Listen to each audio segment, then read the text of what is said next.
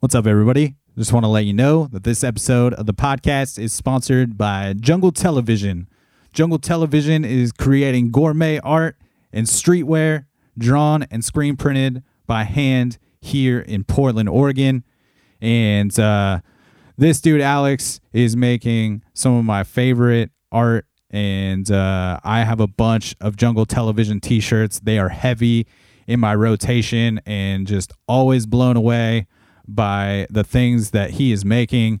The Mushroom Hunter jackets are some of my favorites. Those are really dope. But yeah, if you need jackets, shirts, hats, just prints, very cool prints, hit this dude up. The Jungle Television link will be in the episode notes along with the Instagram tag. And if you use the code DCP at checkout, you'll get 20% off of your next order. So take advantage of that. Check out the Jungle Television Instagram, cruise Alex's designs. They're very, very dope and next level. Appreciate his support and sponsorship of this thing. Let's start the episode. Look down at the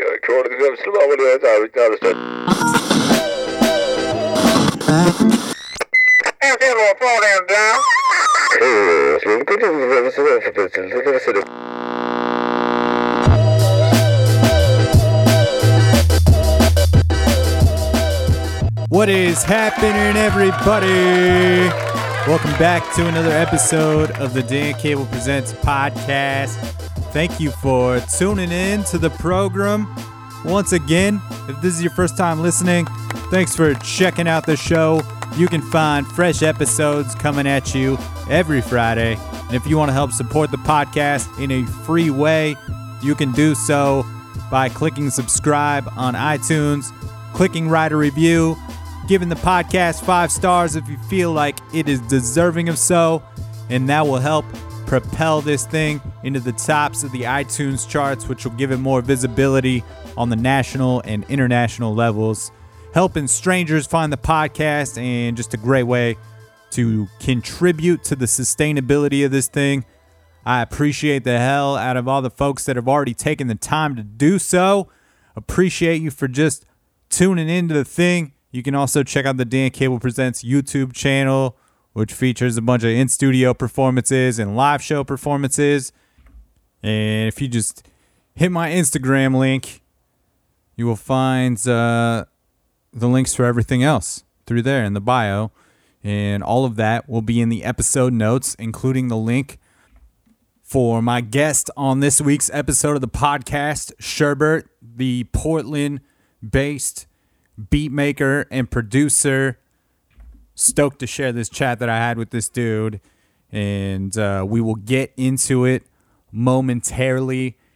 Sherbert's got a bunch of music to check out online, all kinds of killer instrumentals to get you through your day, some real classic vibes, and a lot of different dynamics that this dude explores with the instrumentation. Had a great chat with him in the Normandale Park there in Northeast Portland. We hung out, we busted out the camping chairs, and just chatted it up about him coming up in Montana and just being really keyed into rap and hip hop from a young age, and just enjoyed getting to know him and where this music comes from.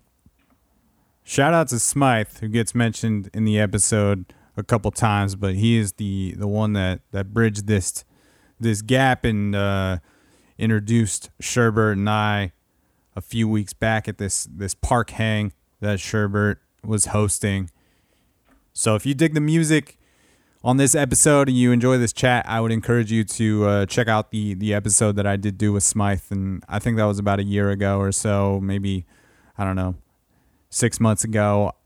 It's hard to tell at this point. I think it was sometime last year. I don't know what the time with everything in this quarantine situation and all the madness of the world, and walls being considered more important than Black lives, all that jazz has kind of got all the timeline a little cloudy. But nonetheless, check out the Smythe episode. Check out Smythe's music. I'll put his link in the episode notes as well. And he's actually featured on the song that we'll be playing the episode out with, so you can get familiar with his voice a little bit and what he does on the mic. He's also a great beat maker, but we're gonna get into it. I don't have too much to ramble on up top here. Hope you'll go back, check out some previous episodes if you're new to the show. Last week I put out volume 8 of I Dig Records, which is a series I've been doing with my cousin, just diving into a couple records each week. And we did the Phoebe Bridgers Punisher record last week, as well as Van Morrison live performance from the Grand Opera House in Belfast, 1984 performance. And it is a banger, so check that out. And you can find more fresh episodes coming at you every Friday. All the links will be in the episode notes. Hope you are finding a way to stay sane out there, staying safe. Hope you're doing well. And I hope you can escape into this conversation I had with Sherbert for like an hour and a half and listen to some of his tunes and get to know where he comes from. Great dude. Great beat maker. It's always really dope when you meet somebody whose work that you admire and then they also end up being a really nice person. And that was my experience of hanging out with Sherbert at Normandale Park here in Northeast Portland. And we're going to jump into this episode. Episode 225 is coming at you. We're going to kick it off with a track off the Short But Sweet Volume 3. This whole series of Short But Sweet EPs is really dope. Everything that's available from this dude is really great, but these Short But Sweet volumes are probably particularly some of my favorite stuff. And we're going to kick it off with one of my favorite tracks in the Sherbert catalog. It's off Volume 3 of Short But Sweet, and it's called That's Beautiful. Mountain Mike. So where you been, man? Let's do the damn thing. You still going to Seton Hall? No, I transferred into Monmouth this year. I was tired of missing him. That's beautiful, man.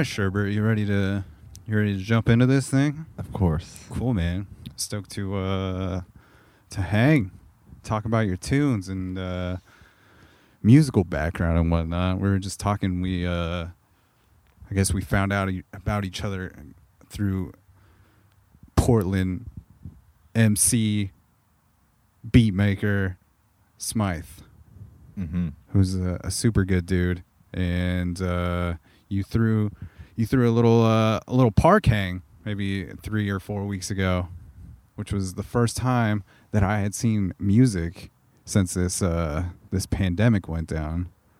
So thank you for putting something together for some people to come see some music. Of course. See some beat sets in the park and whatnot. That was, what's really funny is, so there was a few other musical. I've seen a few different performances, out at protests and organizations in the park of different bands and rappers and stuff. But there wasn't like a specific beat show yet. Yeah. Like in the yet meaning in the COVID era in the Right. 6 or 7 months we've been living in. So I was like, that should be, if you've ever, Beat Happening, like those guys are like the jam. They were a big, I guess, eye opener to me to like the beat scene in Portland. Them and Thirsty City were both like, I was like, oh wow, this is a whole thing where people just come to listen to beats. Because I don't want to like get too far off track. In Montana, where I was from, they didn't really have a beat scene. I loved beats, but there wasn't like a place just for that for producers. So anyway, so I love that. I'd go to every beat happening I could possibly make in Thirsty City also. And so I was like, I should just put a little beat show together in the park. And then it turns out, I don't remember who organized it. I can't remember exactly, but some another producer homie organized another like beats in the park thing the same day in another park. Just coincidentally. with an amazing stack lineup that like would have been insane, any other time also, but like just to be like, it's a COVID park beat jam thing. It was like 7 or 8 just dope ass producers. And it happened the same day, which actually worked out because it split up nicely, and there was still a lot of people that showed up to ours as well. But yeah, that was super fun. What did I call it? Park Bench Rhythms. That's from like an Evidence song. Evidence says like hitting park bench rhythms up, and I was like, that's a cool name. That's rad. That's rad. I love that reference. I got to see him, I guess, is that like last year or 2 years ago? He came through the Roseland and With in Odyssey? Peter's room with Odyssey. Yep. Were you at that show? Yeah. Oh yeah.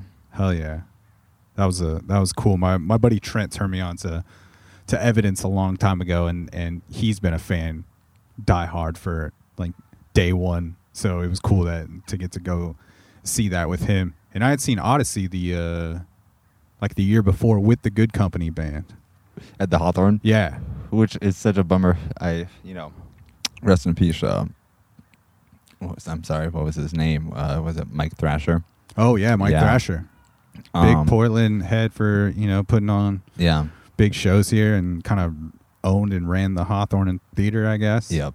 But I will say that the sound in there struggled a lot of the time. So it's like when you see a band, or either way, like the band, you could sound better, it could sound crisper. And with hip hop shows, it's just blaring usually. Like I saw like Jedi Mind Tricks there one time, and it was like I was like, this is so dope, but it was so loud and just bouncing off the walls everywhere that it's like hard to enjoy. Yeah, I think the only other hip hop show I saw at Hawthorne was Mick Jenkins, and I was so pumped to see Mick. I love that dude. He's probably like my favorite rapper of the modern era, but kind of the same deal. Like everything was bouncing pretty heavy, which was I guess the nice thing about that Odyssey show, because there was a band, it maybe sounded a little tighter. Yeah. And his band is the tightest. Dude, the Good Company band. Yeah, they can make anything sound good. So amazing. But yeah, man, I don't know if people just kind of realize that you could just throw a show in the park like that, though, right now. I mean, the other thing, too, is that I realized I probably didn't have to go through all the steps I did. I went and got the permit, everything, and like, but my birthday was the week before, so my homies like they pitched in on like the permit and stuff. So, it was legal for us to, drink in the park and everything. But, like I was saying, I can just come to this park anytime and just chill, and no one's gonna come bother me. Like, so, there's other things going on. So, I was like, I probably didn't have to drop that money on the park thing, but just to make sure that I didn't have to like fret and have like watch my back, if like everyone's getting faded in the park. Yeah. Also, that would have been kind of a bummer if 45 minutes in, they're just like, "Yeah, what are you guys doing? You can't just be having music here and Yeah. having all this happen." So, I don't know. It's definitely something to think about in these times, and I guess in the Pacific Northwest we're running out of time for that to happen with the rain coming. But it was also, I don't know, it was just really dope to see music and just hang out in the park. And I guess it's also one of those situations where you don't want tons of people to come, but you want enough people to come to make it. Yeah, it was interesting doing the like hit me up for the address, and then like how many people are you inviting? It felt very exclusive, but then in the end when we showed up, the park people had told this other group that was having like a block party there, like a family block party. They were like setting up where we were, and I was like, I do not want to kick you guys out of here at all. Like, but we technically have this part reserved, but we are just doing music, and we have like a alcohol permit. So like, if y'all are down to like split this up, we don't want to be in your way. And they were super cool with it, and they ended up saying that we have like 50 other people that are going to show up, so they just moved to the other side. But I still felt bad. But at that point I was like, okay, well, all bets are off.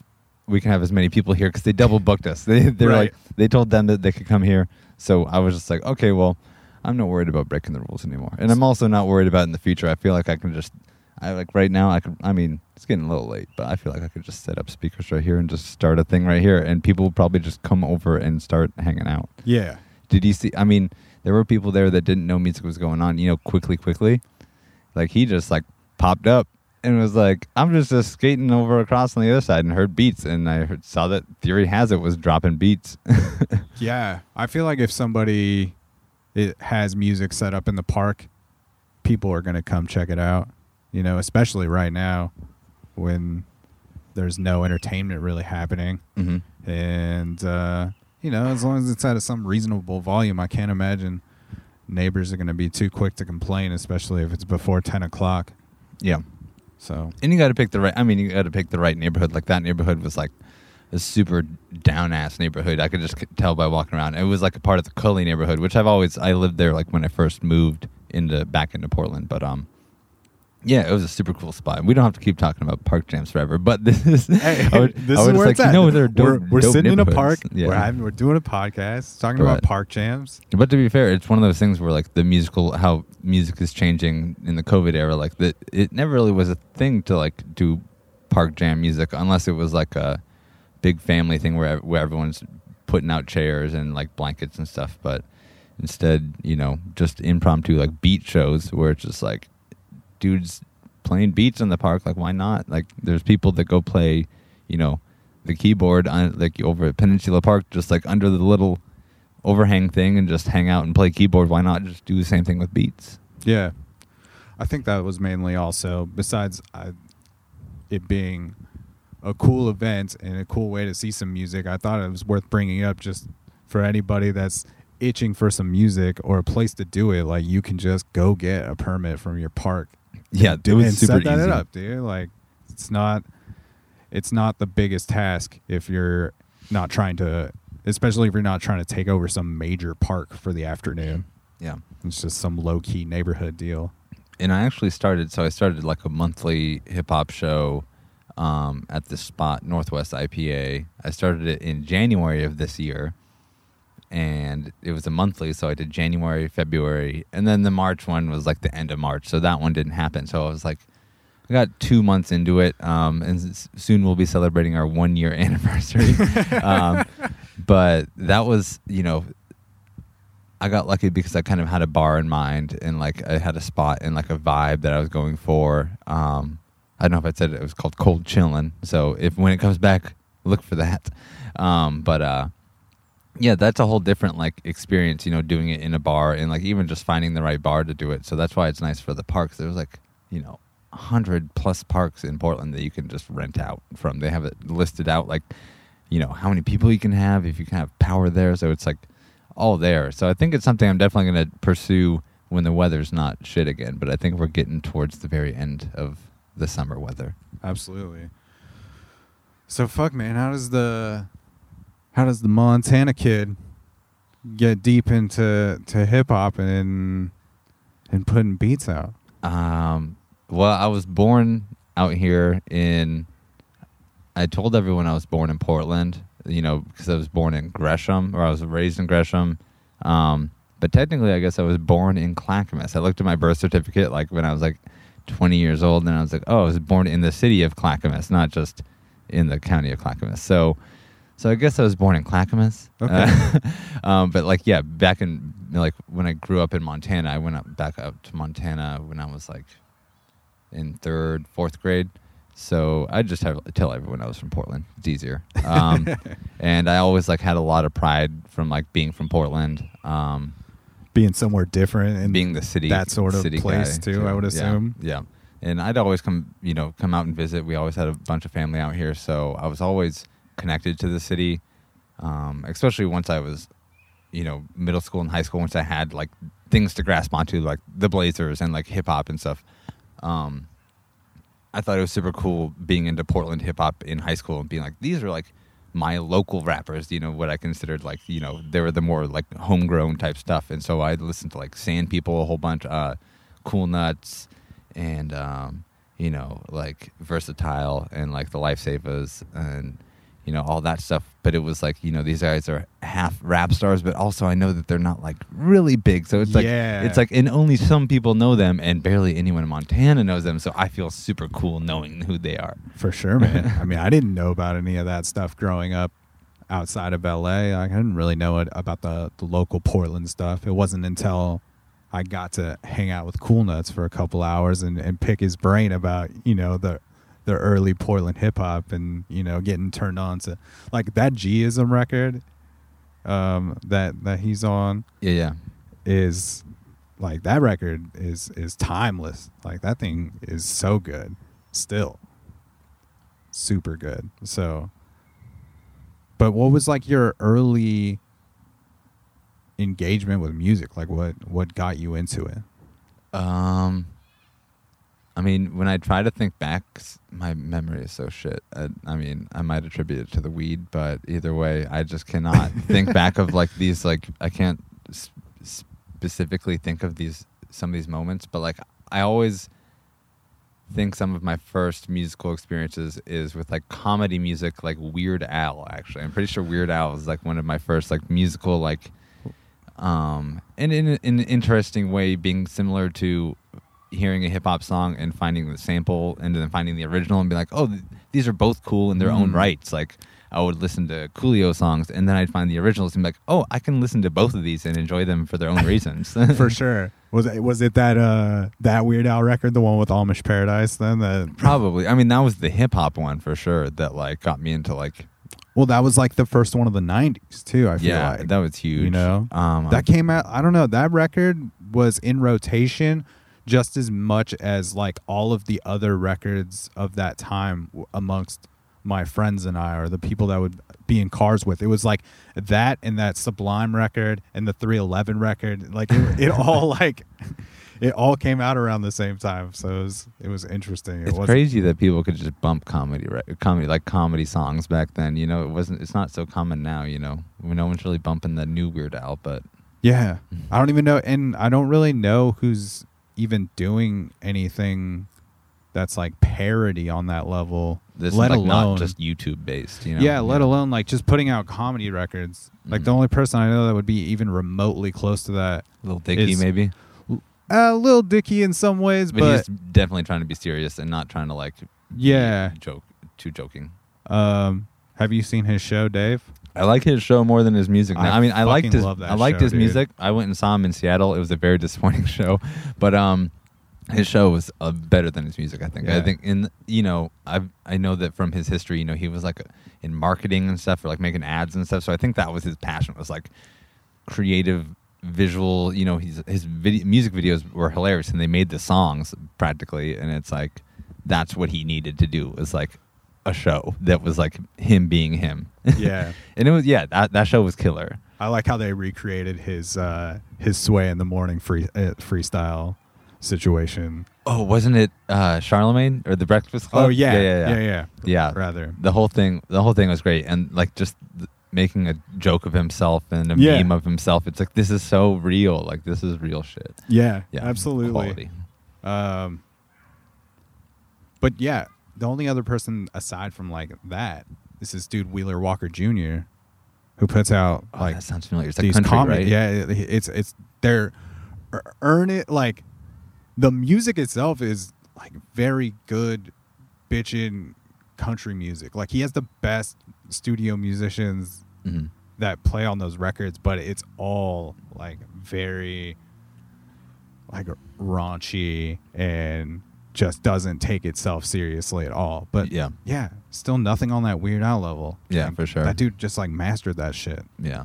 So that was like probably the first main musical like influence I can think of, you know, back in the day. Like, so, you know, then I'd write funny songs and stuff with my friends, you know, like I remember it was maybe the end of high school or end of middle school, middle of high school.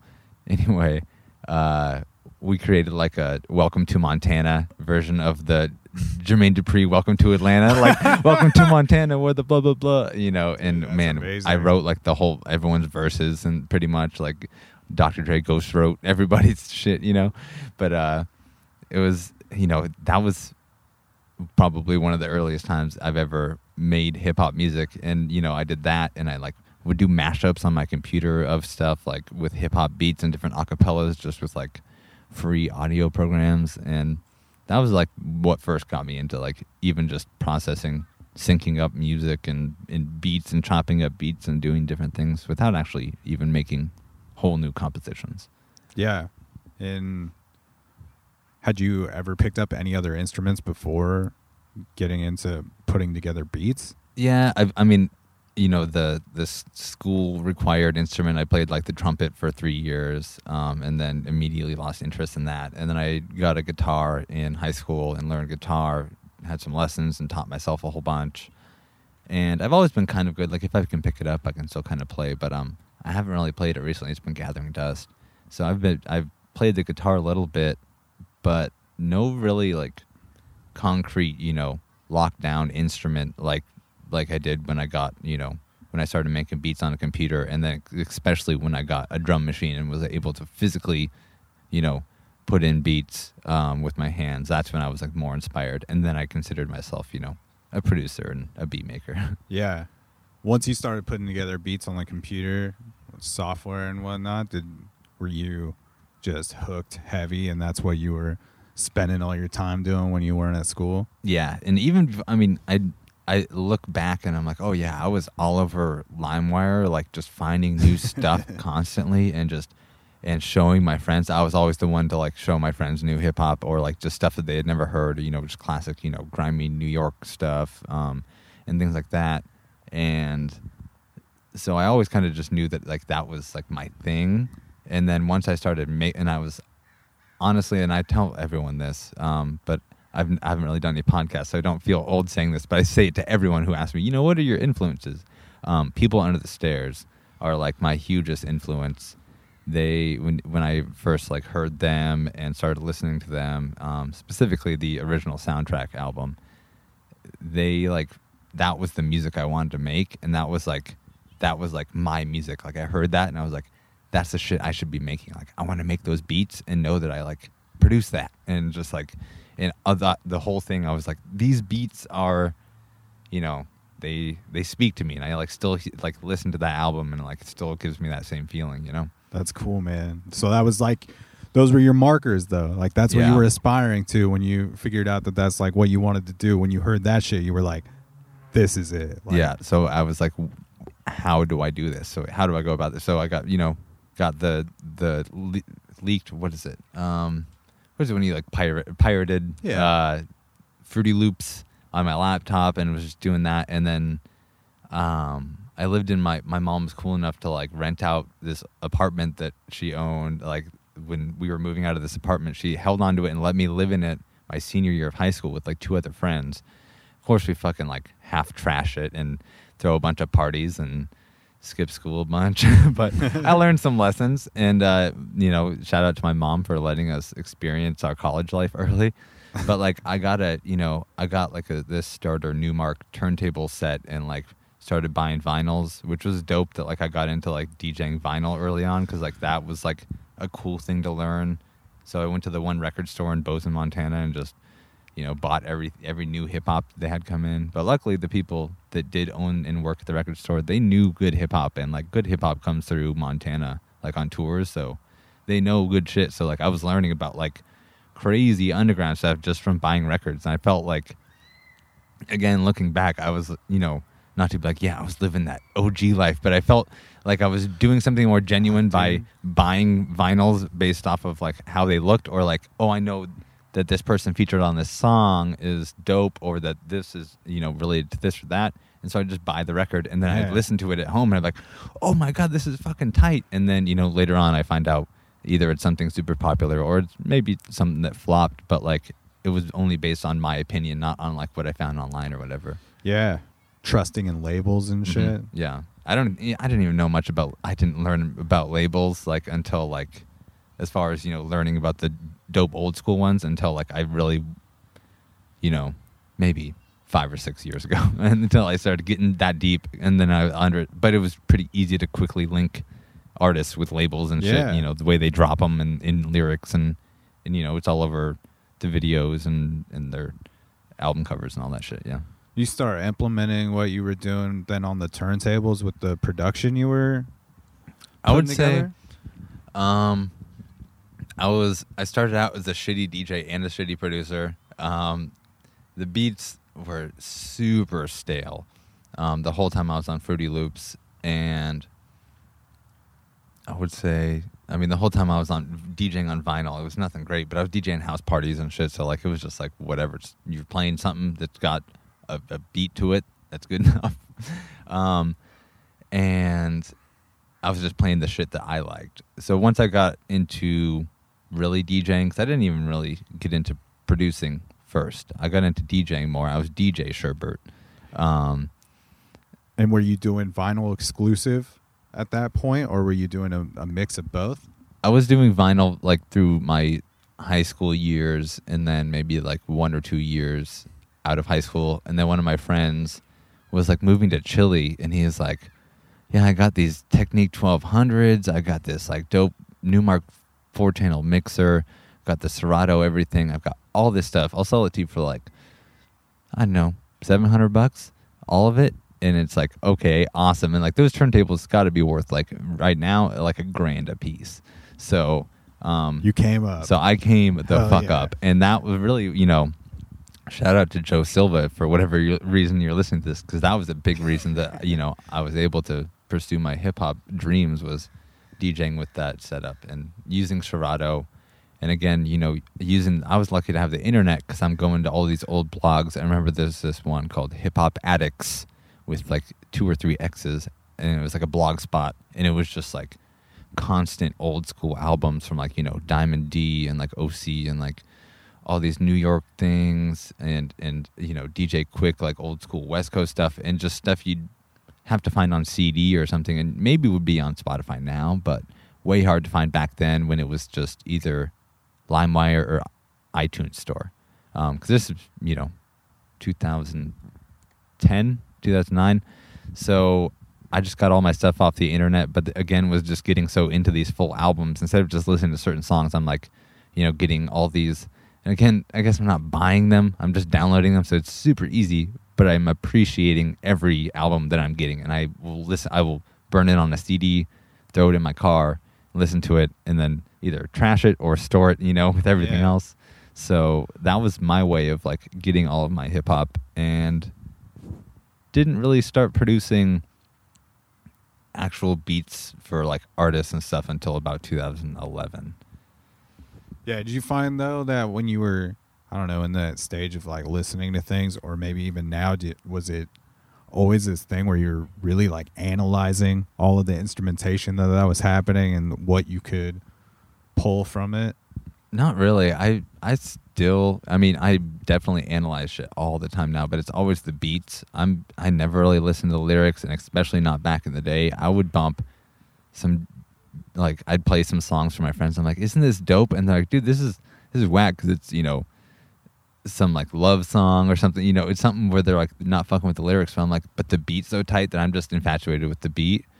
So back then, I was just kind of filling my mind with the beats as a whole, like, and then later on as I started making beats and listening back to those songs, then I can kind of like break it down and be like, oh, this is how how those beats were made. But before I was making music, I didn't look at it like that. I don't think I had that much of a breakdown. But once I was, I had that need to like make that music, then I just couldn't stop listening to hip hop and analyzing it and just being obsessed with it. And yeah, that's how I am now, is just continually obsessed with hip hop. Yeah, are you at that time? Are you kind of exclusively listening to hip hop? Like, is that what your music library looks at that point, or are you already kind of like diving back into finding the samples and getting deep into soul and R&B and jazz and all the stuff that hip hop stems from? At that time, I wasn't really jamming any of like the original sample type stuff, like the real like 60s, 70s like classic stuff, other than like the hits. But I wasn't really put onto the samples like that, and I wasn't really using like who sampled or anything. And there was, again, being in Montana, there's no one like showing me the ways or anything. It's just me showing myself. So, living with my friends and stuff, they were into, I would say the other top genres we'd listen to would be, other than hip hop, it'd be like ska. We were really into ska, and then like classic rock. And a lot of my friends were into like metal and death metal and stuff. So I'd listen to all that, and I appreciate like the death metal. I don't listen to death metal on my own time, but like when I listen to it with my friends, I'm like, I like this shit because like I appreciate it, and like I'm in the mood for it too.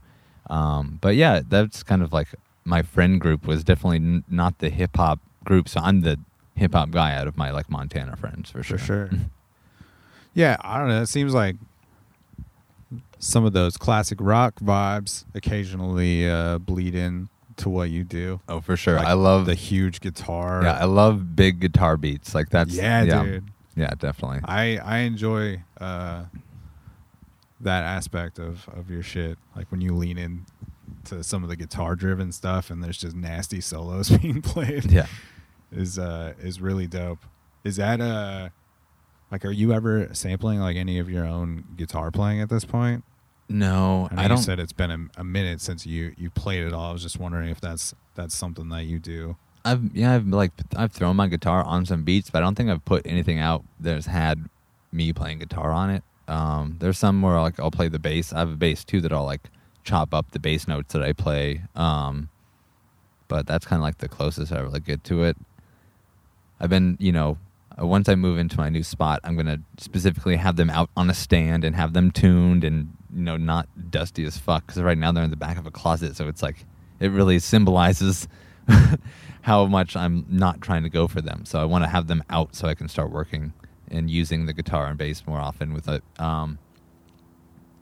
Because I want that over my shit, and I end up just sending it to other people and having other people do it, which is dope because, I'm happy to like pay other artists or like just work with other homies that are just trying to do it. But there's sometimes where I'm just sitting there and I just need a small thing done, and I don't need to send it to someone and ask them to do me this favor when it's like I can just do this myself. So yeah. I'm trying to do more of the DIY stuff, but some of the stuff like mixing and mastering I've been trying to learn, but that stuff I really just am cool with sending to someone else because I have a few like trusted friends that have specific sound that I fuck with, and I'm like, I'm cool with just throwing them money and having them do it how they do it. Yeah. I mean, I think it's probably also like good to like remove yourself a little bit from it anyway. Jesus Christ.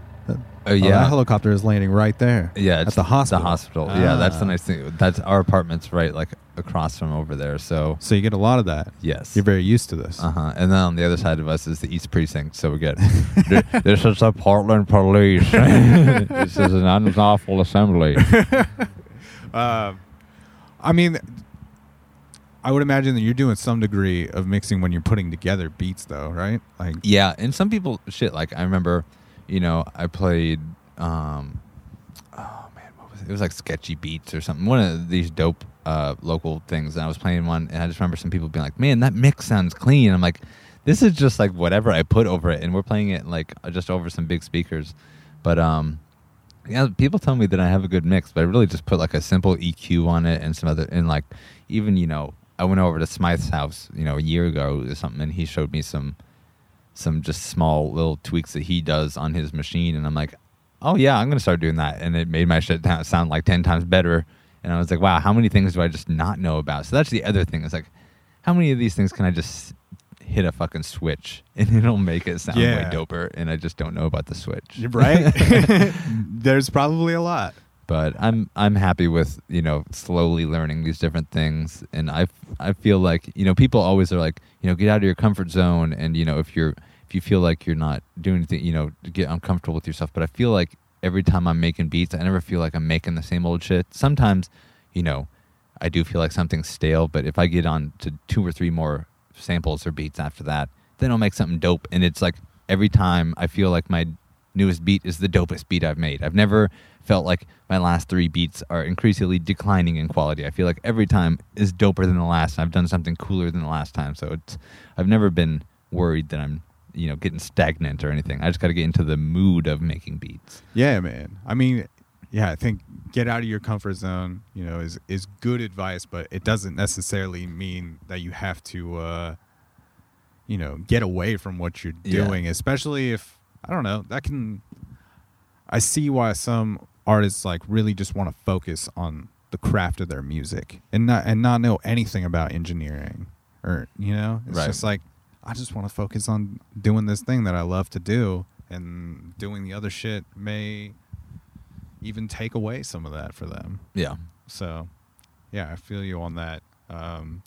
Been enjoying the tunes a lot, man. I've been diving deep into the catalog like the last couple of weeks since we started talking about trying to arrange a time to do this. And the short but sweet volumes, I've been getting into those heavy a lot today. Hell yeah. I like those a lot, especially the first volume. Oh, nice. I've never it's so dope just to talk to people about this, because it's rare even, it still happens, but when people come up and talk to me about my music personally, it's like such a weird occurrence that, when someone's like, oh yeah, this short but sweet, my favorite one is the first one. It's like, I've never had anyone tell me which one is their favorite one. Yeah. I don't So that's dope. Or that one that you've been digging the most. There's just some tracks on there that I really appreciate, as I do with everything. And I do find that there are like significant differences in the projects, like I might recognize that. I don't think I'm at the level where I'm going to be like, whoa, this is a Sherbert jam, like I can recognize some songs at this point. Right. But I do feel like, you have, it all feels like the same thing, but each project feels different. Like it has different flares to it. For sure. Like it seems like you flex a lot of different dynamics as far as the instrumentation and the sounds, diving into some of the classic shit and then, getting synth heavy sometimes. Yeah. So, Airplane Mode is a song that I've been digging a lot off that volume 1 though. And so I thought we could drop this one here as a musical break. Yeah. I just feel like this has one thing I dig about your music a lot is it often feels like a movie soundtrack to me, and this song specifically is one of those jams where I'm like, oh, this feels like it belongs in a very cool movie. So this is Airplane Mode from Sherbert off the Short But Sweet Volume 1. It's available on all the streaming services, and you should definitely check it out, as well as all the other music we're going to feature today. So yes, please do. Get with it.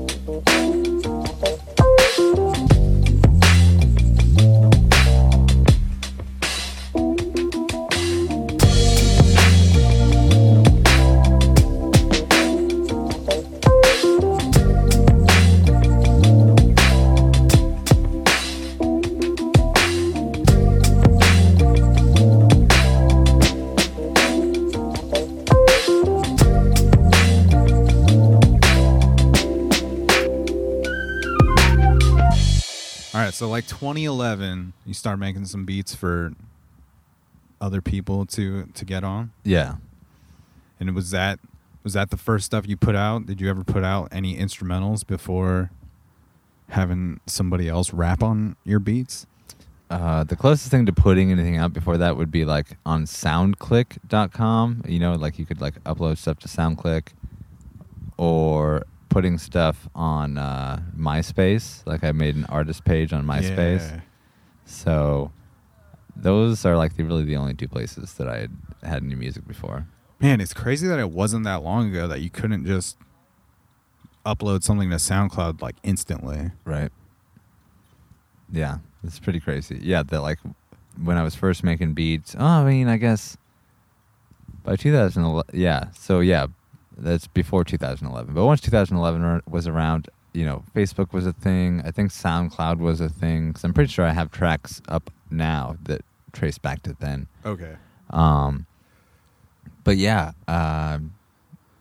the first person I ever made a track with is my friend Darian Jones, who unfortunately passed away like 2 weeks ago. So that's really been fucked up for me. Sorry to hear that, man. But it's, you know, he was a big influence on me too, like getting me into like hip hop music out in Portland. And he was like, you know, a real rapper. A real rapper, meaning like, you know, in high school when I met him, you know, he rapped and he was like a dope rapper. He's not some dude fucking busting in your ear. You're like, Jesus Christ, man. So he was always, you know, a dope artist before I was even making beats. And I remember we would like, this also dates it. There was like some sort of instant messenger that we had. I don't know if it was maybe MSN or something, but we would like battle rap like on instant messenger back and forth to each other, like when we were in high school, because we were like science partners when we first met in class and stuff, but then we kind of like were homies with other stuff. So like that's like what we would do sometimes, like after school hours, like we would like battle rap on the internet, which is so funny because I forgot about that until like, you know, a few weeks ago when this happened, and I was like, damn, I would, you know, I never said about anything about me rapping, but I kind of internet rap for a little bit there, just battle rapping with my friend, just having fun, because I always loved making funny rhymes and stuff. Like, you know, I've always like been able to write funny little poems, but nothing like too serious. And that Weird Al really hit exactly. you heavy. But I can't hit you with like, you know, the like fucking the realness bars. And that's probably also why I like People on the Stairs. None of it's too serious, you know. All of it's about having fun. I'm like, cool. Let's keep it positive. Yeah. Yeah, was there just like kind of one or two other people to even inquire with about that while you were in Montana still putting together stuff? Not really. So other than Darian, we put out a couple songs, or like we made some songs, and then we probably didn't even put them out till a couple of years later. But in 2011, I met this dude, David Dalla G. His name's David Dalla Gasparina, but he's got a very rap-like name, so his David Dalla G is his rap name. One of my friends said that they needed like a DJ for this rapper playing up in Big Sky, Montana. And I'd never DJ'd for a rapper before, and I was like, but yeah, I can do that. Fuck yeah, I'll do it. I got my Serato and shit, and I'll pack up my turntables. And turns out we have a mutual friend who was also in my same science class as Darian, which is the funny like connection I made. So we all rode up together to Big Sky with one of my friends, and we all hung out, got to know each other, played the show. I did awful because I was like didn't know how to DJ for rappers, so I'm mixing the end of one of his beats into like the beginning of the next, like I'm DJing like a fucking club night. Yeah. But I'm like, so he's like hearing like both of his beats in the end, and he's like, what's going on? And I'm like, right, dude, Beat match, right? Yeah, I know. I know was sick, right? I know this beat's supposed to be 95 BPM, but now it's 85. What are you gonna do? like not even thinking about any of that. Oh, so man. but we had fun. I remember I won some money on a Keno machine, so that was dope. But we had a good time, and he was from Portland.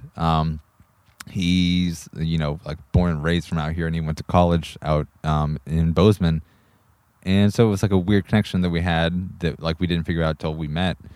And turns out dude only wears, or for at least for years and years, only wore like red and black, like hella blazer, just, you know, blazers, you know, and then were like blazers hats, you know, like he was all out. And, you know, and he worked at Adidas for a while, and his brother works at Adidas, so he was just Adidas and blazer stuff all the time. So he was, you could tell he was a Blazers fan in Montana. But so we had that in common, but more importantly, like we both knew about like Sand People and shit. Like that was a big one that we connected on. It was like Sand People and Sapient and stuff like that.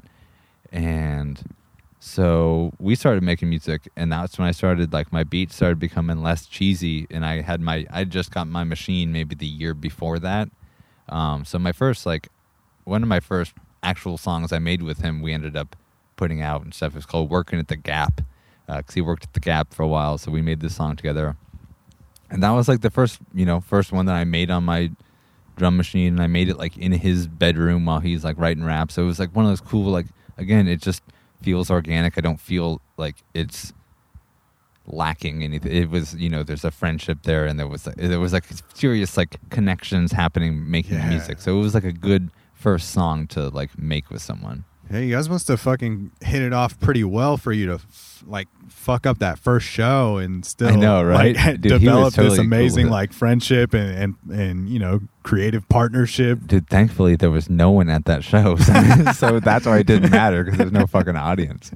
But you know, we got a bar tab and some free food, so it was dope. Yeah, what was that experience for you? Just even getting to hear somebody rap over your beats and collaborating with somebody in the same room.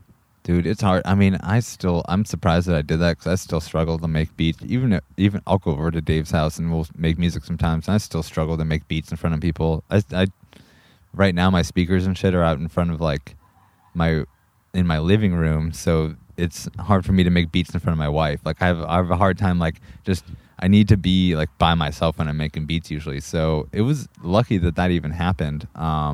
I get it, man. I don't even want to record the intro to this podcast in front of my girlfriend or anyone for that matter. Like I don't want anybody to be in the room for that. Exactly. So I've always been that very, you know, also just kind of just super self-conscious about my music. So I'm like, oh wow, you fuck with this? Like you want to do something with this? And you know, so it's always been continually amazing. Like every single year that I you know, excuse me, that, you know, I work with new artists and stuff, or connect with artists that I've been listening to since like high school and stuff.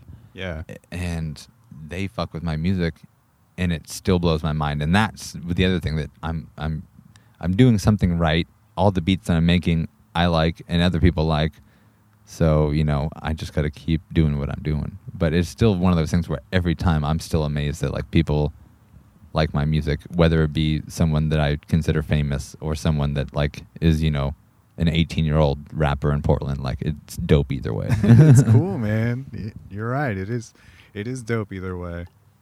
Did you kind of always want to figure out your way back to Portland? Was that kind of? I think, you know, I wasn't really thinking long term at the time. You know, in Montana, there's kind of a hip hop scene. So Dave and I, you know, honestly, we did really well out there. We did as good as we could for like a hip hop scene out there. You know, we toured multiple times. Like there wasn't even a lot of people in Montana that were touring outside of the state. It's a big fucking state. That state is huge, man.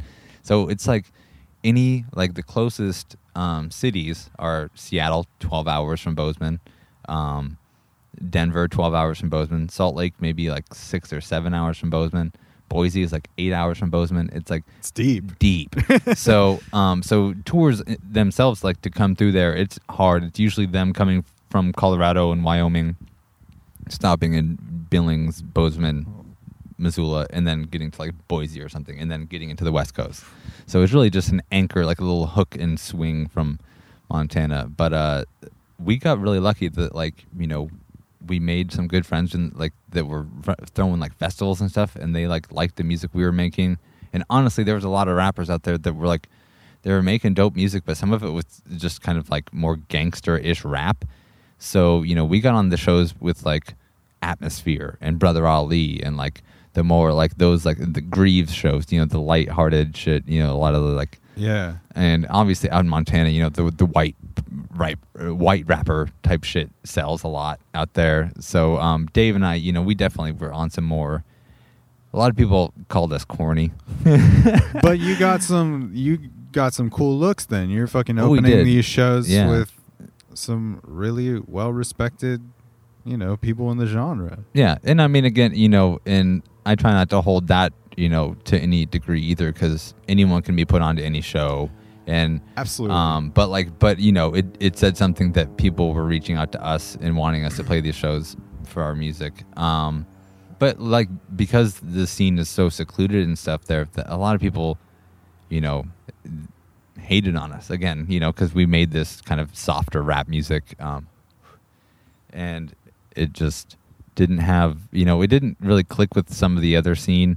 And as it grew, you know, it's a whole different scene now than what it was before, and it's dope. Like there's you know, in all the different cities of Montana, there's different hip hop scenes, and there's people out here that I've met that are from you know, from like Great Falls and from like Missoula and stuff that are out here in Portland like rapping, and there's, you know, there's lots of dope artists. Mike Bogan used to live in Billings, and I first met him in Billings doing shows out that's in rad. Montana.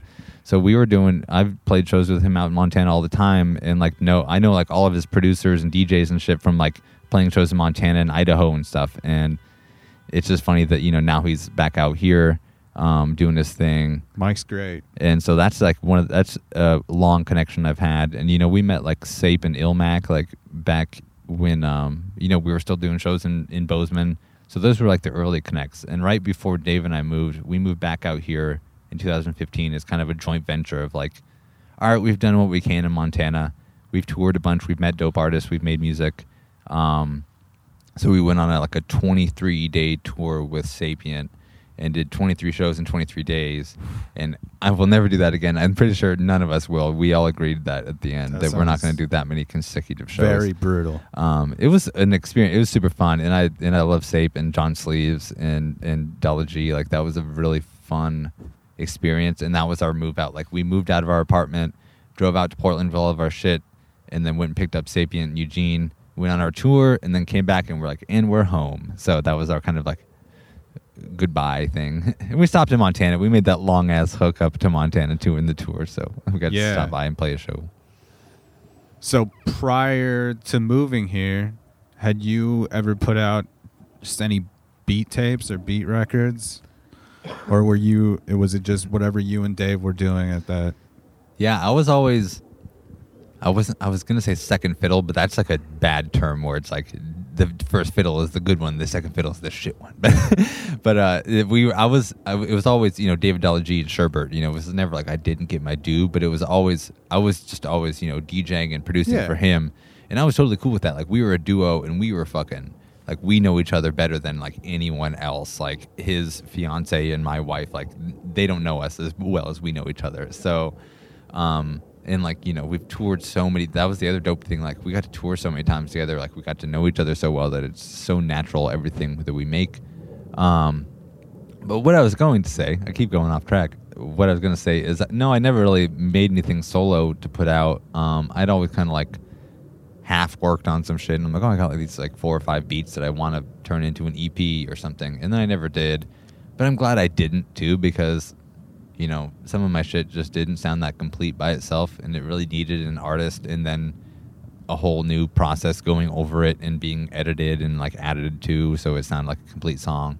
So I'm glad I didn't kind of jump the gun on that. But once I moved out here, I think like the first year that I moved out here, I put out that Colorblind Instrumentals, and that was the first one. That was like the debut thing, and that was actually, I think that was because my computer got like stolen, and all I had was these beats that I had sent in emails, mainly to Della G. I'd make a beat and I'd send it like, yo, what do you think of this? Just to bump it.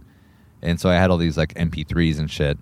And so I sent them to my other friend to master them, and maybe give him a slight mix if he could. And they turned out pretty dope. So that whole thing is like, there's no stems in any of that, because that's just all just beats that were left over from my old computer. So that was the first time that I had done anything solo. And then shortly after, you know, I reached out to Thirsty City. I don't know who recommended me to them. And then I reached out to them, And Northern Draw put me on a show. I played a beat set, and like after that, I just started meeting people, and it like spiderwebbed out. Like I just branched out and met everybody.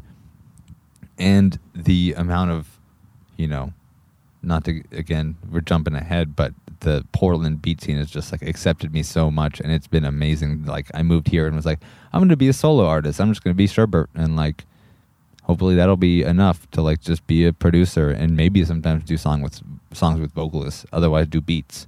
And like people have been so dope, and now like all of my friends in Portland are musicians because like that's how I met everybody. Yeah, I found the Portland music scene to be a very warm, accepting place.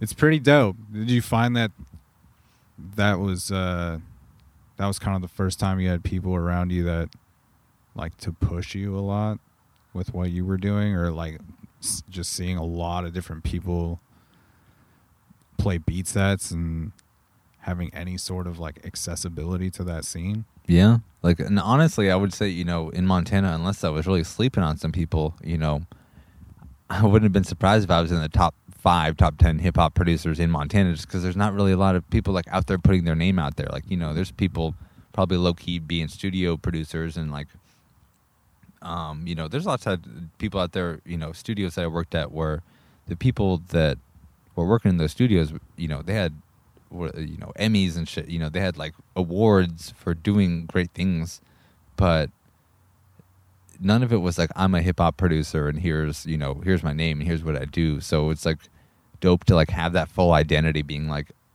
I'm a hip hop producer, and there's a rap, and there will be rappers and shit.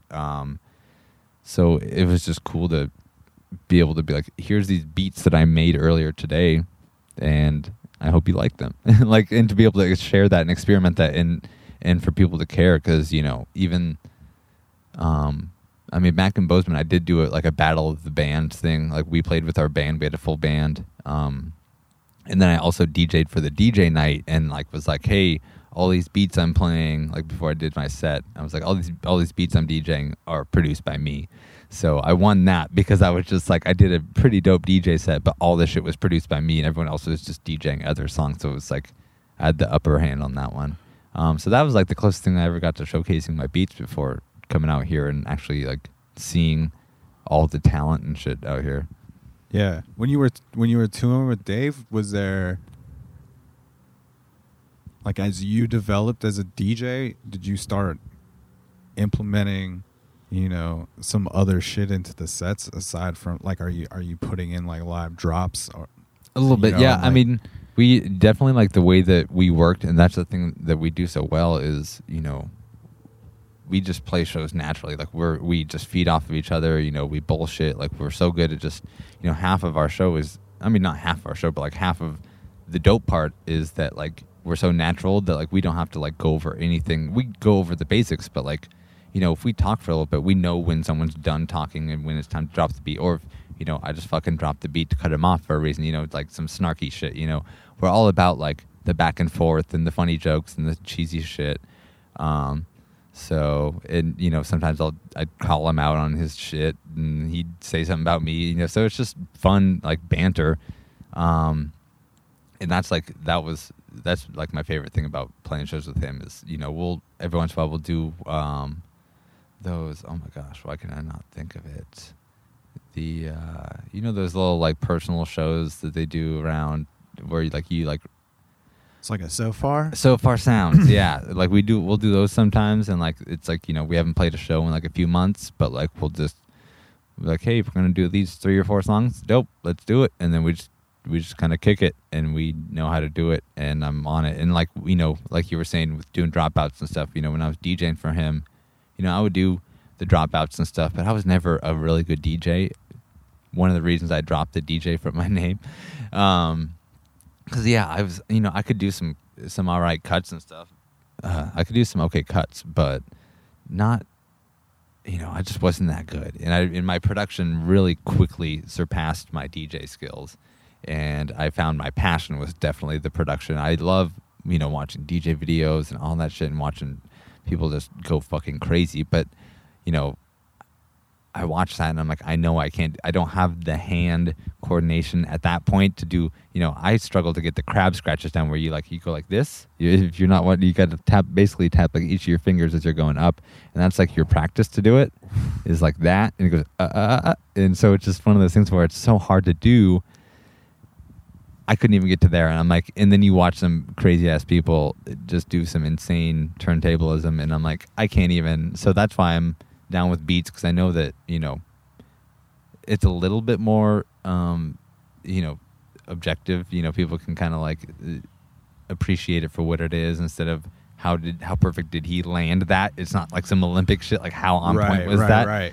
So I don't know, people just fucked with my beats more, so no one was ever like, dude, you're crazy cutting that shit up hard. So I knew where my talents lied. For sure, man. I've been doing some low-key DJing the last maybe like year.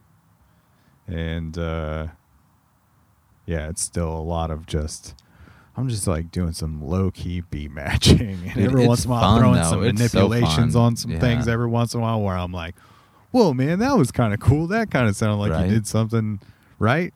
Yeah. But it's so fun. So fun. Even just DJing for myself at home is probably the most fun. Oh yeah, I'll do that shit all the time. Like just before we started doing the Park Bench Rhythms thing, I was like, I'm going to DJ in between some people. And shout out to Creme Brulee who showed up and did some guest DJ sets. That was dope. Yeah. But like I was like ready to do some like just some DJ sets, and I was like, oh, okay, I'll just try to warm myself up a little bit because I haven't touched the controller in like years. So I, was just DJing to myself, like, late night practicing. And I was like, man, this shit's just fun, just hitting the effects and lining everything up and just feeling like you're DJing for people, even though you're just jamming in your headphones. And it's like, that shit's still fun. So that's one of those things that, I never will get sick of. Just won't do it professionally. I won't expect people to pay me for it. Yeah.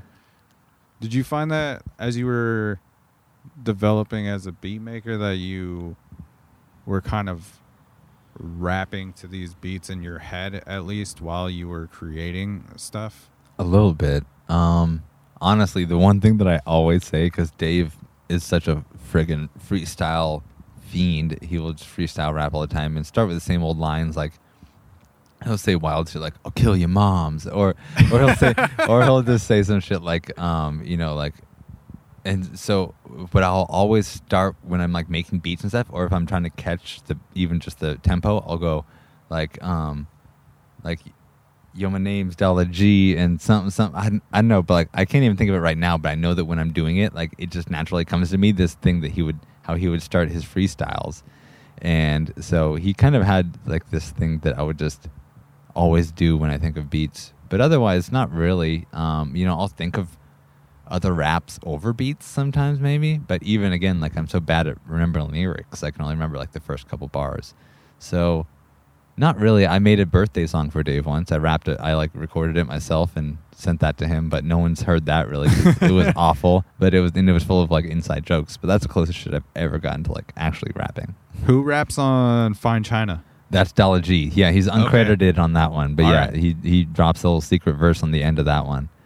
And yeah, so he laced that one nice. Super dope. Do you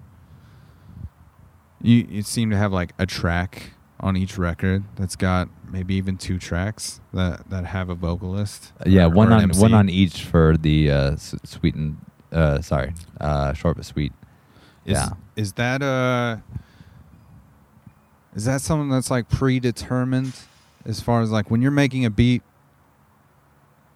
for someone to be on? Is there a different mentality in making that beat, or does that just kind of like happen as you're creating it? It's probably like once the beat's mostly made and I'm like pretty satisfied with it, then I kind of like categorize it. I'm like, is this like, an EP beat that I could put on like a short but sweet, and it could be like 2.5 minutes long and could keep people interested the whole time, maybe have some like movie clips or some shit in it, and then like and also kind of just be something that people would bump by themselves. Like that's the other thing I try to think is like, is this something I would just listen to by myself, or the people that like just bump beats? I try to think of people, working in offices and warehouses and shit, because that's what I do when I bump beats, is like I have it on a speaker in the background and I have my playlist going. So I try to think of like that shit.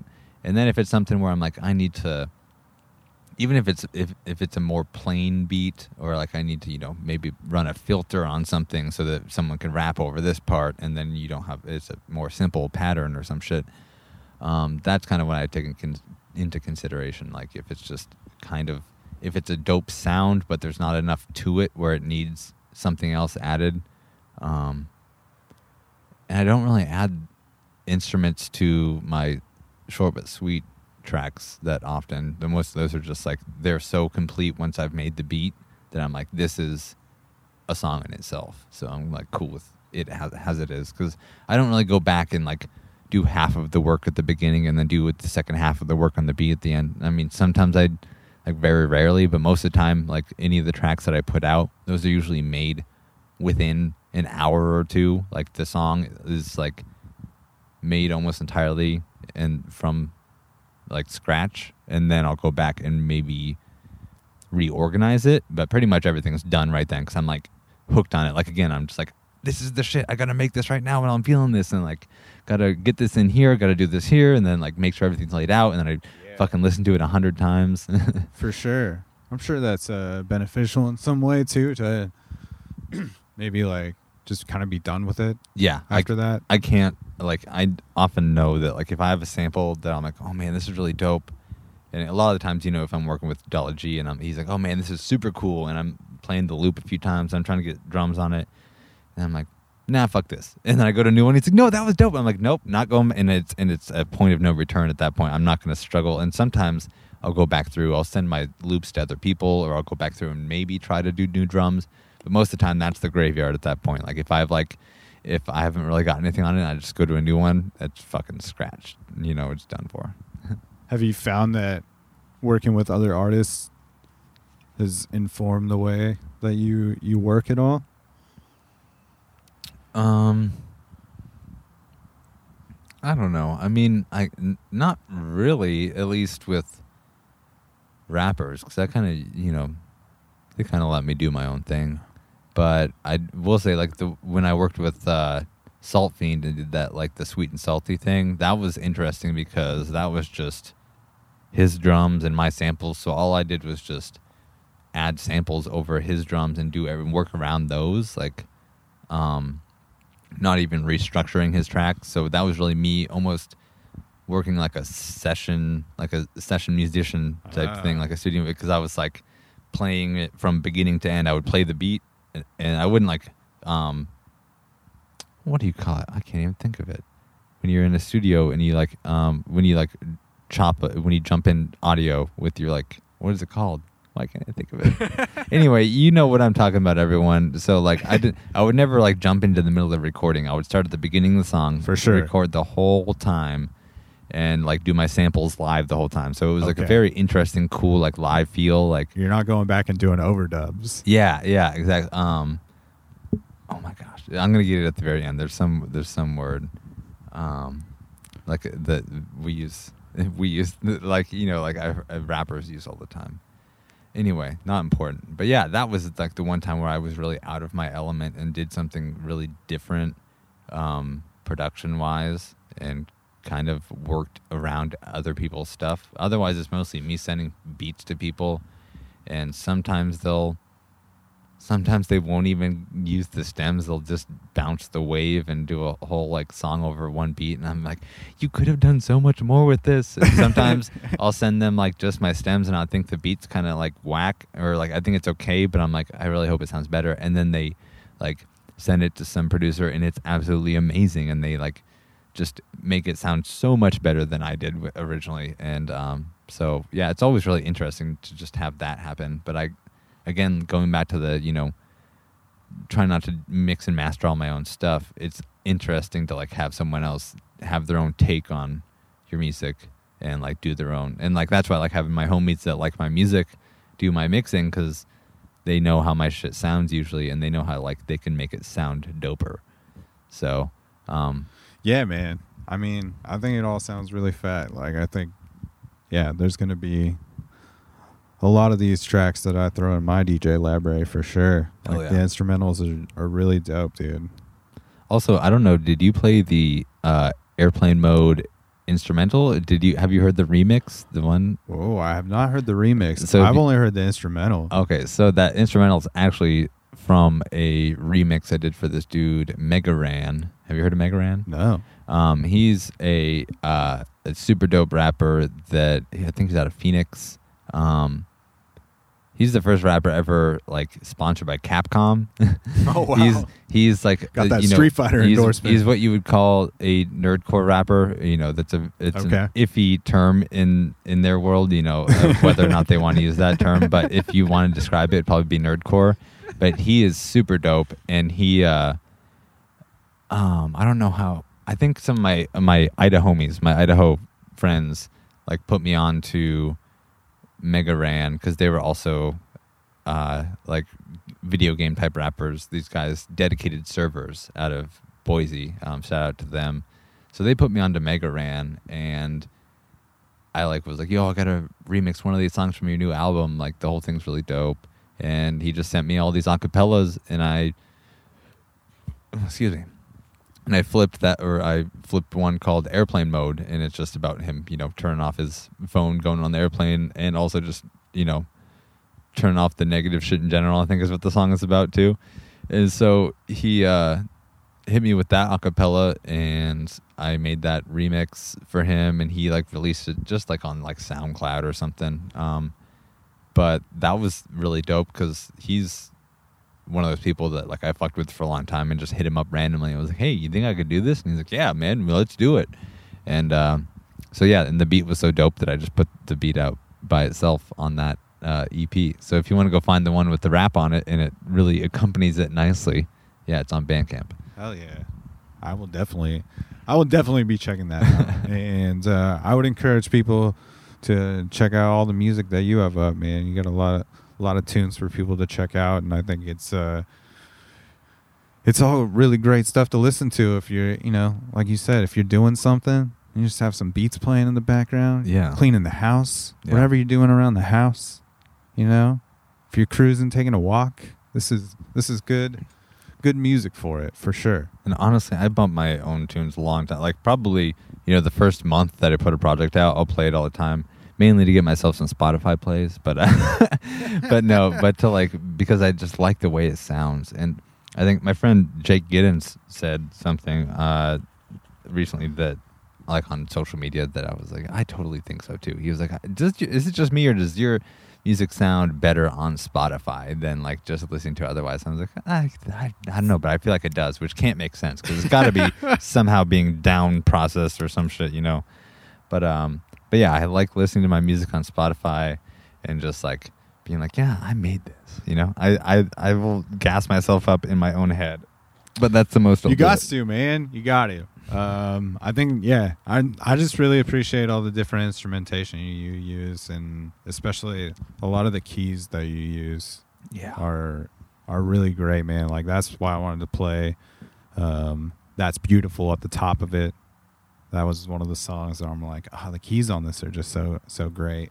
I love it. I love it. And do you think like doing something like the Sweet and Salty kind of makes you want to do more of those collaborations, like more things like that challenge you? Oh yeah. In those ways where you're, you know, maybe just working on, you know, you're kind of strapped into something else and you don't have all the freedoms, I guess. Yeah, and I kind of like, and you know, I even like offered out to him, I'm like, you know, we should definitely do this, but I can also, you know, I got the guy that can mix it and everything, and I can take, I want to do the art, because I really like doing the, like I've done all the artwork for all those, like I really like doing like the Photoshop shit, so I'm all about it. So I was like, I'll do the art, I'll get the mixing and mastering done, you know, and he was down with like split and all that, but I was like, honestly, you know, this is the type of shit, you know, I'm planning on in the future. I already have like some things in the mind that I'm like reaching out to people to like, or that I plan on reaching out to people to like make EPs and be like, hey, here's my proposition, here's like a pack of beats, You know, if you would be down to make an EP, you know, I can make the art. I'll get the mixing, mastering taken care of, and all that shit. But like, if you just be down to like do the art, the like making the music part of it. So I'm like kind of like after just doing that with Ed, with Salt Fiend, and him being, you know, so down and like it built it. You know, we really never knew each other that well beforehand, and we, you know, built a friendship through that. So that was really dope. So I'm hoping to, you know, do some more projects like that. And actually today I just sent out, do you know Mike Mo Beats? I do know Mike Mo. Yeah, I mean, I guess he was also playing at Park Bench Rhythms. He was playing the Doom Poster set. He had his friend Amanda playing the set, and he was out in the audience. I love that dude's beats, though. Amazing. I featured his beats on one of the volumes of No Justice, No Peace that I did. Oh yeah. And hoping to get him on the mics to do an episode here pretty soon too. So definitely shout out to Mike Mo Beats. Oh Check yeah, out those beats. So I just sent him a bunch of stuff today. So we're hoping. I was like, dude, we should just do a whole EP. Why not? So if that ends up happening, you heard it here first because we were just talking about it. Yeah, that's rad, man. Yeah, I think it's dope too. If you like doing that other stuff, you're kind of making it easy for whomever you're collaborating with. Exactly. To be like, yo, you just have to show up for the music part. And that's the one give thing. Approvals on these things, and I'll take care of it. Like, I'm so obsessed with this hip hop shit that like all I do is listen to hip hop and then listen to hip hop podcasts.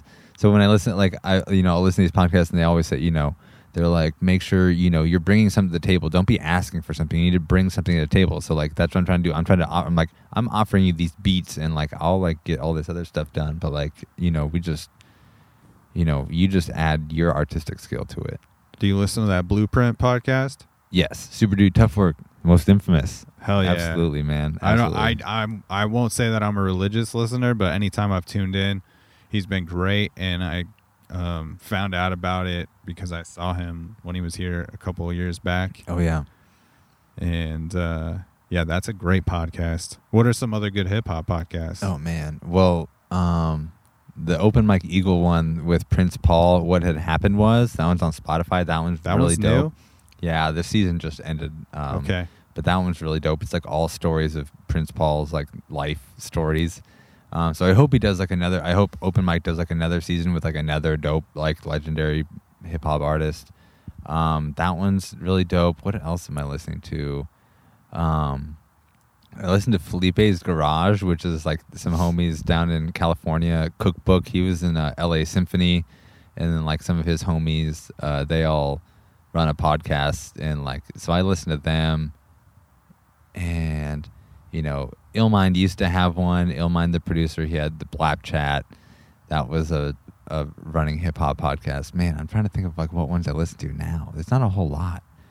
But I really only listen to I'll listen to comedy podcasts though too sometimes, mainly just because stand-up comedy kind of like relates, like there's a lot of parallels with like being a solo hip-hop artist and being like a stand-up comedian. Yeah. So I can find a lot of parallels in like people talking about that stuff. For sometimes. sure. Yeah, I mean, I think stand-ups are just obviously naturally great at hosting podcasts for the most part too. Yeah. They're the most interesting people to have to listen to usually for exactly. an hour or two, you know. So yeah, I was just curious about any other hip hop podcasts, you know, I should be checking out. So yeah. I will definitely, I've been meaning to check out that Open Mike Eagle one. Oh, for sure. Since it dropped, but yeah, I love some of those conversations that Blueprint has on there.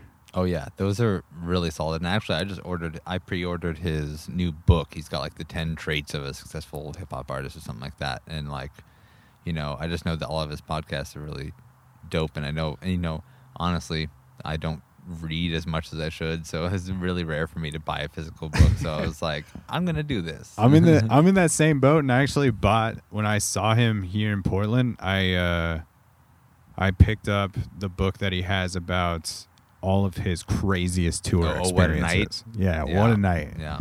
And it's like such a fun read, especially if for somebody that's not a super well-read person. Yeah. It's like it's very easy to just like pick up and read a couple of them. They're only like a few pages each. It's great. Yeah, that's what I'm looking for, is like a podcast in book form. Well, right on, man. I appreciate you doing this, hanging out and talking to me about your tunes and where Yeah. you come from and whatnot. It's always nice to get that part of the picture after diving into the music so heavy. For Like, sure. I feel like it builds a different attachment to it post that. Just understanding it a little bit better. Oh, yeah. But I like I said, I've been digging the fuck out of it, and I would encourage people to check out all of it.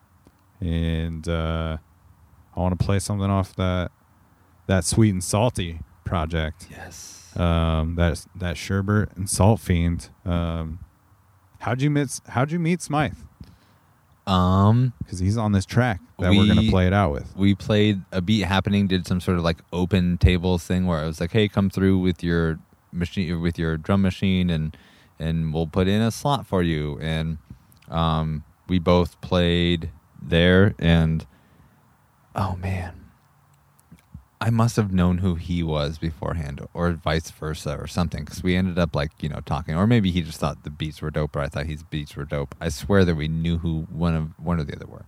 Anyway, we started talking, and his huge influence is also People Under the Stairs. So we just went straight bugging, like deep diving, talking about fucking People Under the Stairs, and that was like just what clicked with us, and yeah, that must have been. I mean, because that was maybe 2 years ago, maybe 1 or 2 years ago. I don't know. I can't keep track of what concept of time is anymore. But yeah, it wasn't too long ago. And that friendship just really clicked too. Like that was just a genuine thing where I was like, dude, you are like, I feel like he is very much like a mirror image of me. Like everything that like we talk about, like we, oh yeah, and that Aesop Rock album, this and that. Oh yeah, man, exactly this and that. And, like we just have the exact same feelings on everything. And it's just been dope, like to go, like come to him with things. When I was thinking up Cold Chillin', I like came and like sat down with him, and I was like, here's these ideas I have. Like, what do you think is dope? What do you think is not a dope idea? All this stuff. And yeah, he's always been like a very wise artist to like be able to work with and go to. I've hung out with that dude twice now. One time being at your park hang, and the other time of he and I doing this podcast maybe about a year ago. And he's one of the nicest fucking dudes I've ever met in this city. Absolutely. Like he is super kind, and yeah, I'm stoked that I showed up that day to get to meet you, man. This has been super rad. It's lined up perfectly. We're gonna play it out though with that Archfiend's Metropolis, which features Smythe killing it on the mic. And I'll put all the links in the episode notes so people can follow along with what you're doing, and hopefully you can return to having your monthly here at some point, if we ever get to gather inside places again. Yeah, if anything, we'll figure out some sort of mass, I don't know, bonfire situation, some sort of heated U-Haul, right? I don't know, something like that. But yeah, it'll be dope once everything's back to normal. And either way, I'm still gonna put out music in between, and then but I will be excited to start playing shows and going to shows soon. Yeah, man, you got a lot to keep up with. You've put out a lot of music in the last couple of years. It's been all right. There's been people that put out more. That's all I think is when I'm like, yeah, I mean, it's not bad. I feel like I put out like 2 projects in the last year. I'm like, I mean, it's whatever. It's not a whole lot of songs on them, and that's just all I think to myself. It's you could have done more, but I'm happy with like the amount that I put out and all that. And You're doing honestly, your thing, man. There was another album that was up on Spotify for a little bit called Scoop Loops that was like 20 Sherbert beats. And I took it off Spotify. It's still on Bandcamp. It's like free beats that like if you hit me up, I'll give you the stems. They're just Okay. take them if you're an artist. But like I just don't fuck with the beats enough. Like I'm like, I don't need these on Spotify. So I took them off. I was like, these don't need to represent me as like a musical artist. I put them up as like a, hey, for other artists, take these and continue to do something with them. So there's still also that little bonus album out there on Bandcamp if you want to go find that. Right on, man. We end every episode of the podcast with the guest of the show saying the tagline for the podcast, which is "It's a program." So if we can get the Sherbert, "It's a program," we can properly sail this thing out. It's a program. He nailed it, everybody. That's Sherbert. Links are in the episode notes. Hope everybody's doing well out there, staying safe, wearing your goddamn mask, not being a racist. And we're going to play it out with Arch Fiends, Metropolis. Peace. And that's the Jelly Jams, and we will catch you on the flip side. Portland. Reporting live from I don't know what's going on. Sherbert, Softfiend, what up? Yeah, crushing defeat. BJC's by the clutch of the beast. Left stuck and displeased. Mark Twaining through that onomatopoeia from an arm flailing tube-man. Whoosh. Beneath the fleet of Zubat, some see an eagle pledge allegiance, keep a bootstrap, blame it on boot slack. Let karma deploy with step ladder and the passions of a hobbledehoy. Knock knock, the void play possum, fecal fire on its porch, rotate cockpit. Most know days off, low wage offered, globalized Gotham, join rates rocket. Ooh. You wearing a vest or wanna slash your facsimile to marionettes. We all errant at best. Except old dudes who stole souls of gold just to hoard loot. Those ghouls, clean your clocks, convince siege thieves stampede the populace. Triple beam dreams guarantee the box to fit, but each Don DuPont plead the plot to twist. Game played by gods, in which there are no odds. A master plan, directing man to something more. I don't know. I don't know. Check it out. But is it really seeing more than sunken in a wonderland with upper hand on keeping score? Dream decor organically designed by Miss Physis. Crumbles by the bundles, Walt White slide the rice in. Writhing in the need to cook, better all art makers. Stuck in sullen gulches, better call salt shakers. To dabs it on our hot takes to make our brazen snot glaze over every cop's face. Dogs straight, we skidded at the impishness, knackering the hidden gifts from witches in the wilderness. Paddling this abattoir, sifting for the limitless. Captain to the practice squad, scrimmage in a thimble rig. Pick it when they pivot in the pigskin is soul food. Absconder over yonder, slip a garment from the cloakroom. Harbingers of close doom, barking under full moons. Wander with no amulets, hope common sense will opium. No rules, Arch Fiends, Metropolis, with his feet to clean for measly operants. Seems each scene tease the awkwardness, but kings and queens breed Weasley confidence. A chess game, chess game, chess game. Played by gods, That's all it is, you know? in which there are no odds. Couldn't be that. A master plan, directing man to something more. I don't know.